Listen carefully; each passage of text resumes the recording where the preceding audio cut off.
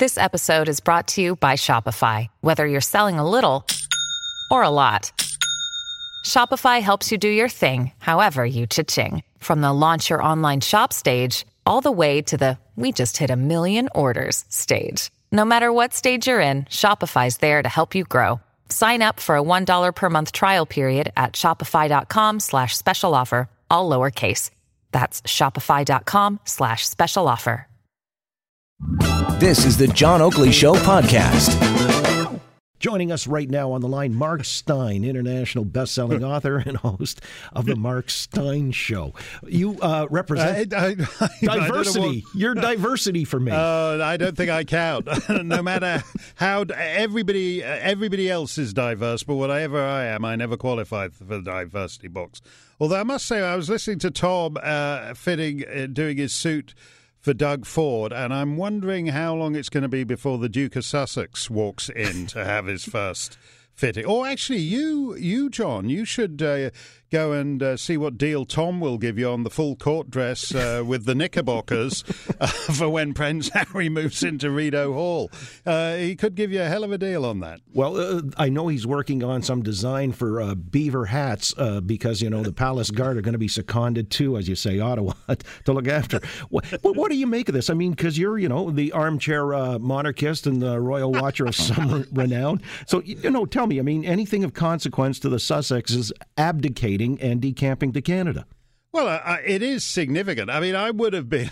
somebody made this point to me in the course of the last few days, and they said, well, surely you would, in the modern era, it's a big royal family, wouldn't you be in favour of members of them living in Canada? And I said, yes, I would. I think actually that should have been part of the deal in 1867. And if you look at governors general of Canada, there have been 3 royal governors general. There have been the Marquis of Lorne and Princess Louise, and then Prince Arthur, Duke of Connaught, and then the Earl of Athlone and Princess Alice during the Second World War. And they're 3 of the more distinguished viceroys Canada has had. So it isn't actually a bad idea.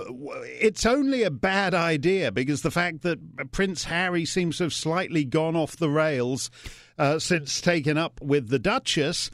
And in fact, according to the modern criteria of governors general, it would be more likely that Justin, for a big wind-up, just as a big wind-up to the royal family, would actually make Meghan the governor general and leave poor dear old Harry looking even more emasculated than he has done in recent days.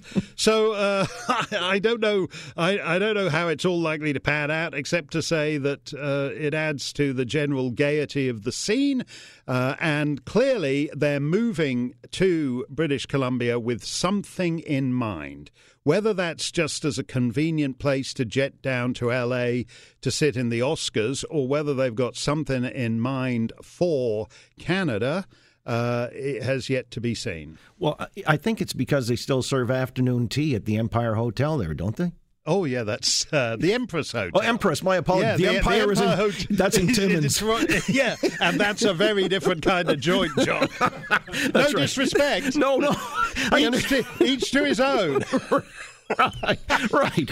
Harry and Timmins would have to enter through the ladies and escorts. Meghan's complaining that drafty old Balmoral isn't her style. She ain't going to stick in Timmins long, I can tell you that. With Mark Steyn. By the way, the claim had been made that racism precipitated their royal exit to Canada. You think there's anything to that? No, I think that's actually one of the more despicable things, and it's actually turned Fleet Street against them. Fleet Street was very welcoming of this marriage, and I don't think you could say there was a hint of racism. In fact, everybody in the British media thought it was an excellent joke that all these, after... So, 2.5 centuries after the July the 4th, 1776, the first black American to be part, in the royal family, the Duchess awoke. They loved all that stuff.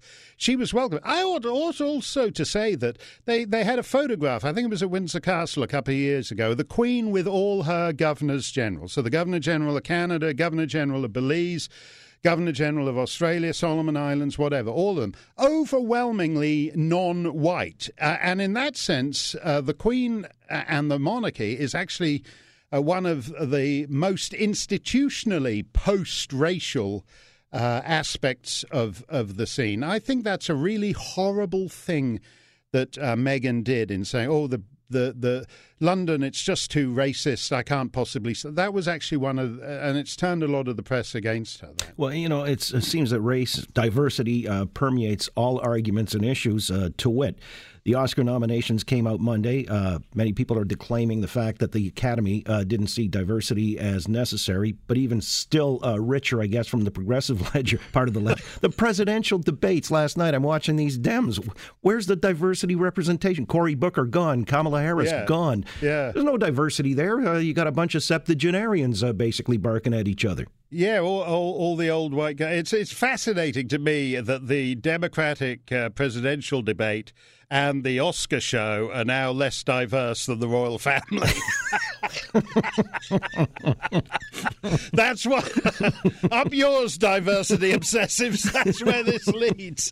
But I tend to agree. I mean, I think because I like all the dead. I like old white men. I just gave you a plug for the Marquis of Lawn. Nobody's done that on this station since about 1887. So I'm happy. I'm cool with the old white guys. But it's ridiculous when you talk about identity, talk about diversity all the time. The Democrats are going to be represented in November either by the cis hetero septuagenarian Joe Biden, or by the cis hetero septuagenarian socialist Bernie Sanders, or if he manages to spend $300 million and steal the nomination away from them, the cis spendaholic hetero billionaire Michael Bloomberg. But it's basically like to modify Henry Ford. When it comes to a Democrat presidential candidate, you can get it in any color as long as it's white and extremely wrinkly. Yes, that was a nice modification there on your part. All right, well, we know where the Republican banner carrier is going to be. It's going to be Donald Trump, obviously. Now, the question whether or not he'll survive these articles of impeachment that were handed over to the Senate today, it looks like the odds-on favorite is that that isn't going too far. But does Mitch McConnell now control the agenda, possibly the whole narrative going forward? Yeah, it's a very bizarre thing. I attended the last Senate trial of Bill Clinton a couple of decades ago, and it's basically there's 100 jurors who are the senators. And essentially, it's like a courtroom where the jury box runs the trial. So what 51 senators are willing to go along with is what goes. And basically, the judge, in this case, the Chief Justice of the United States, he's not really a judge. If 51 senators ask him for an opinion on something, he'll give it. But he doesn't get to gavel the courtroom and whip everybody into line and fine people in contempt and all that. So it's basically like so much. if you're asking for the differences between Harry and Meghan and the Dominion of Canada and the righteous Republic of the United States, it's like so many aspects of it. They can basically make it up as they go along, and that's what's so funny if you think that they have all these checks and balances. But in the end, if Mitch McConnell can find another 50 guys to support him, then Mitch McConnell gets to basically run that show his way. I miss Wapner. You were done in 2 minutes. You're out in the hall talking to Doug Llewellyn. Who needs this mess? Anyway, that's a reference from yesteryear. It's not exactly the Duke of Lawn or whatever, but... the Marquis of Lawn. The Marquis of Lawn. He became Duke of Argyll. Good heavens, don't you know anything about Canadian history, John? Right. Where were you in civics class? Yeah, I know. I got to go back to my Pirates and Pathfinders, or what was the other one that we had as a textbook?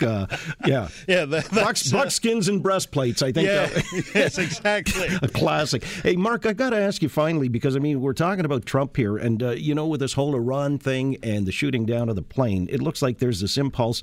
It's a default position of people on the left now, including our own Prime Minister, who was equivocating on that. And then you've got certain CEOs like Michael McCain. That was a terrible thing what McCain did, and I think it's actually quite wicked. People go back to Iran. People who are living in Alberta or on Ontario and Canada has no diplomatic relations with Iran because Iran is not part of the community of nations in that sense. So the government of Canada is telling you're on your own when you go out there. And the thing is, people were led to believe that when you're at the gate at Tehran Airport waiting to take off, it's like being at the gate at Charles de Gaulle or the gate at Heathrow or the gate at JFK, that it's part of the normal civilized community of nations. And instead they take off and the Iranians blow it out of the sky. And Iran, the government of Iran is arresting Iranians for what happened there. Iranians are in the street protesting their government because of what happened there. I understand the default position of Western leftists, but to blame America and Donald Trump when even the Iranian government and the Iranian protesters are agreed that it's the Iranians' fault is completely ridiculous. Well, what is that, symptomatic of a broader malaise? Well, I do think it was ill-advised of Mr. Trudeau. It was certainly suicidally ill-advised of Mr. McCain, and we need to be grown up about this. If you go to Iran, you go at your own risk. There's no Canadian consulate there. You're on your own. And there's a reason for that. And if you pretend to avoid that reason and you go via Ukraine and you go there, but you still think that somehow it's just like getting on a plane to Sweden or getting on a plane to Slovenia, no, it's not. And it's a reminder. When they lied about the black boxes, the head of their Civil Aviation Authority got on TV, lied about the black boxes. They trashed the scene so that by the time Canadian investigators get there, there's nothing to investigate because they've trashed the crash site and moved everything and taken it all away. That's not the behavior of a normal, functioning society. And that's on Iran. It's nothing to do with Donald Trump. Yeah, and somebody actually said, did you hear what McCain said about you? He said, McCain, I thought he was dead. He didn't realize it was a head of Maple Leaf Foods. So. I don't think he's going to be eating a lot of Maple Leaf Foods. In fact, whatever version of USMCA they pass, there'll be no Maple Leaf Foods in it. You can take that to the bank. You got it. Mark, always a pleasure. We'll do it again real soon. Thanks a lot, John. You got a Mark Steyn, international best-selling author, host of The Mark Steyn Show. Thanks for listening to the John Oakley Show podcast. Be sure to rate, review, and subscribe for free at Apple Podcasts, Google Podcasts, and anywhere else you get your on-demand audio. Canada may be known for its landscapes and friendly people, but beneath the surface lies a darker side of crime, history, and the paranormal. Since 2017, the award-winning Dark Poutine podcast has explored the shadowy corners of the Great White North and beyond, delivering chilling tales from a uniquely Canadian perspective. Hosted by Mike Brown and Matthew Stockton with over 300 episodes and fresh releases every Monday, Dark Poutine is your weekly ticket to the creepier side of Canada. Listen to Dark Poutine on Apple, Spotify, Amazon Music, or wherever you get your podcasts.